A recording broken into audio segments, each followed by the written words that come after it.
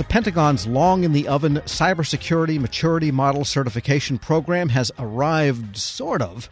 The CMMC program still needs to go through a lengthy rulemaking process before it's going to be required in federal contracts. But voluntary CMMC assessments are kicking off for the first time starting this month.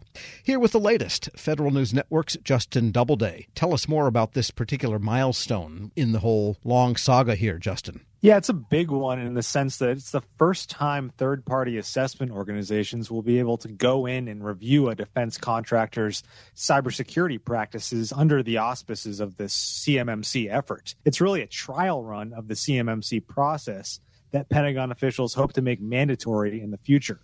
So 4 companies have signed up to be assessed as part of this voluntary period.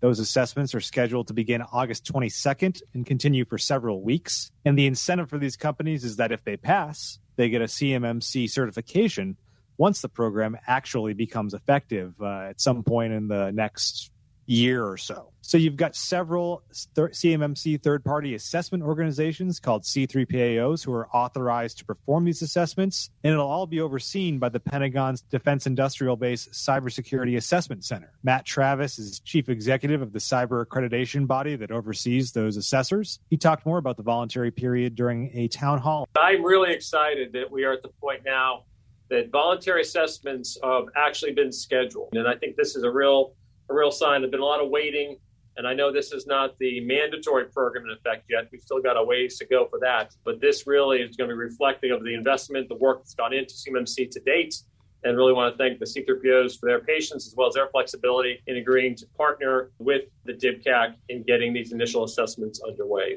And that's the Cyber Accreditation Board's Matt Travis. And Justin, you're also reporting that the Cyber Accreditation Body has a document out that's link-pinned to this whole thing. It's called the CMMC Assessment Process. You'll hear it referred to as the CAP. And it really lays out every step that C3PAOs should take from when they first start talking to a contractor about doing an assessment through the actual assessment itself, and then what happens afterward in terms of evaluating the results and sharing them with DoD. So the accreditation body released this CAP document following Tuesday's meeting. It's a pre-decisional draft document that's been in the works for about a year, and they're accepting comments on it for the next 30 days. And, of course, being pre-decisional and draft and out for comments, you know people started firing bullets at it. Is it already generating controversy? Yeah, it's already gotten a lot of criticism for being confusing and difficult to read, for having some typos and other quality control issues, and really for referencing appendices that are missing, even though they're pretty critical to the process. For instance, one appendix would lay out how a contractor disputes what an assessor finds in terms of a specific cybersecurity control. That's going to be pretty crucial as part of this process for a certification that's crucial to winning defense contracts. So a lot of this is playing out on LinkedIn and other online forums where there's always a lot of CMMC chatter and debate. But I spoke with Leslie Weinstein. She's a consultant at Deloitte and follows the CMMC process pretty closely. She says this document is heavy on business process details, but is missing a lot of important aspects of how an actual assessment should work. It was confusing and redundant, circular, or repetitive. It was very difficult to follow. You have to have a whole lot of trust in that person or those people that you're bringing in to assess your cybersecurity. And then you want to know that they have a very strict protocol set of guidelines that guide their assessment process. Yeah, sounds like most government writing, especially rulemaking and guidance to industry.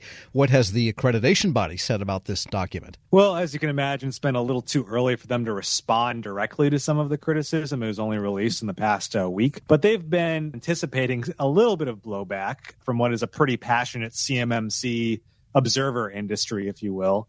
Matt Travis really emphasized that the body is asking for feedback and said that the document is not final. He admitted there might be some typos and that they really want to hear what people have to say about it. We don't think we've got a monopoly on good ideas. We put a lot of effort into trying to architect a sensible procedure for how assessments should be conducted. We've got enough there for it to be a good conversation starter. I think we've got an 80% solution, if not more, but looking forward to hearing from you. Again, that's Cyber Accreditation Body Chief Executive Matt Travis. People like Weinstein really hope to see more detail on how assessments should work in the future, especially as this voluntary period kicks off, where officials are really trying to build confidence in the CMMC program ahead of the formal rulemaking. And industry is probably getting a little impatient, I would think, because the first CMMC came out early in the Trump administration, and that was sort of at the cliff before they could push it over into getting going and let it fly off. And then the Biden administration came in, did the review. That took almost a year. So then we're into CMMC 2, and now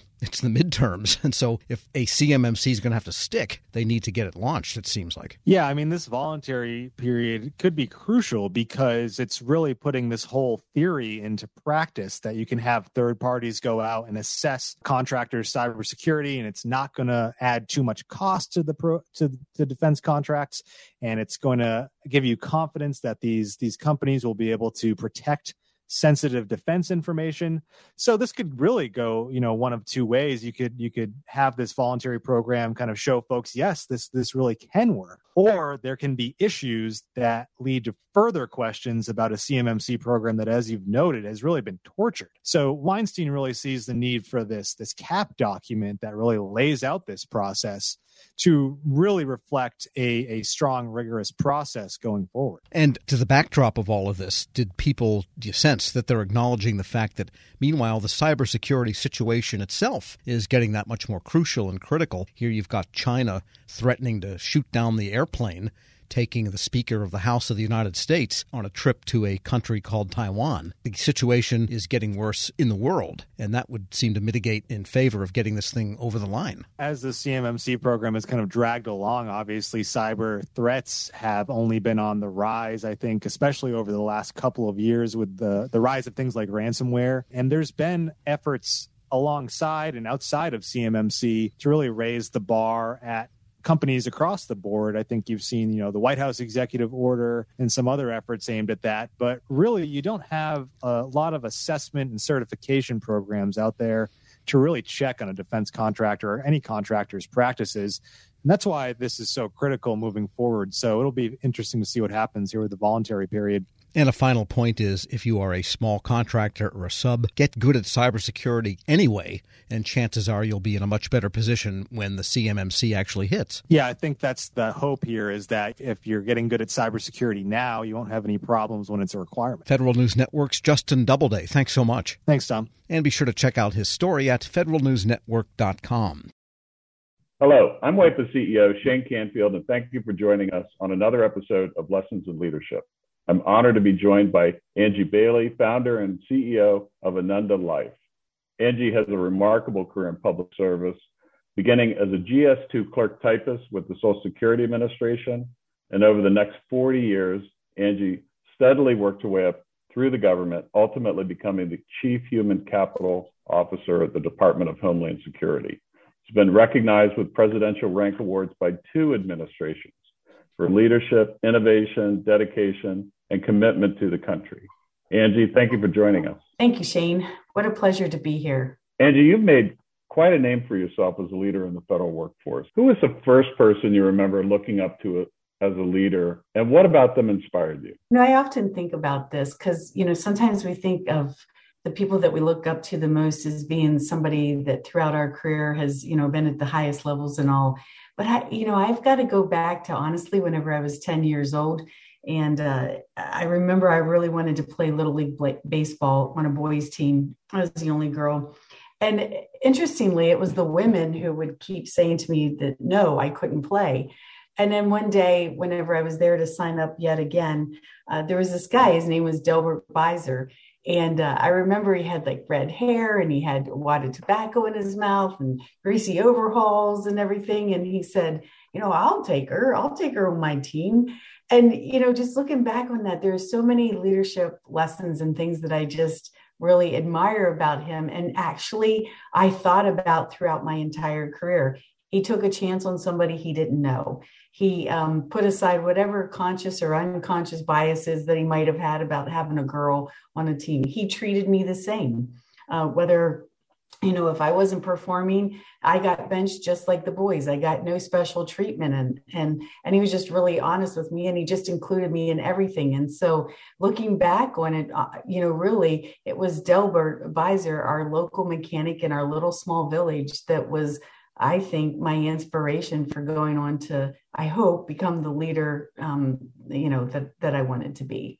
I'd say half of the guests on this podcast have had similar stories where they reach back to either childhood or young adulthood. And I think as leaders, it's really incumbent upon us to keep that in mind, that what we say and do, especially in the younger ages, really can have a lifelong impact. How would you describe your leadership style, and how's that developed over time? I would say that the one word that describes my leadership style is that I care.